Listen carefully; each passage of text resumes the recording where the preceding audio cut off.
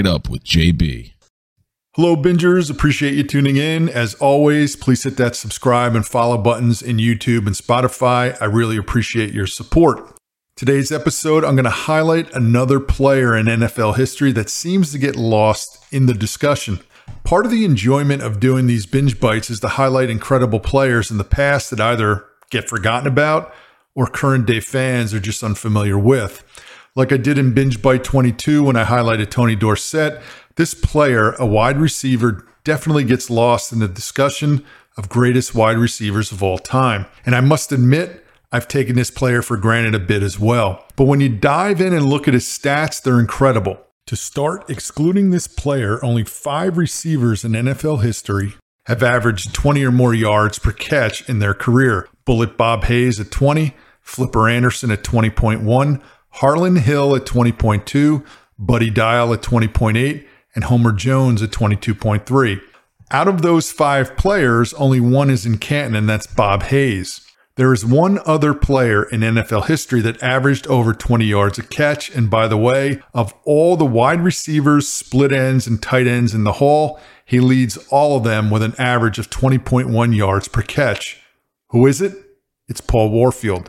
Warfield was a Buckeye coming out of Ohio State where he played running back. He was drafted by the Browns 11th overall in the 1964 NFL Draft, and they converted him to a wide receiver. He was named Rookie of the Year by UPI and AP and made the Pro Bowl his rookie year. He played 6 seasons with the Browns before being traded to Miami for the 3rd pick in the 1970 NFL Draft. The Browns used that pick to select Mike Phipps, the Purdue quarterback. In 5 seasons with the Dolphins, Warfield had 156 catches, 3,355 yards for a 21.5 yard average per catch and added 33 TDs. In fact, during his career, Warfield posted 7 straight seasons where he averaged 20 or more yards per catch. The most receptions he had in one season, 52, was during his rookie year. The most yards he had in a season was his 5th, with 1,067. He eclipsed the 1,000-yard mark only once, and Warfield is the only receiver in NFL history to have over 8,500 yards and less than 500 catches.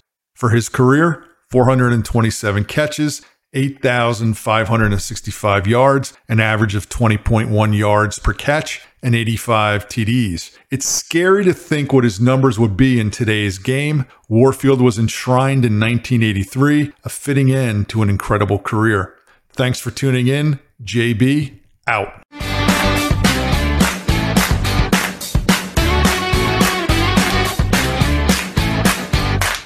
Back It Up with JB.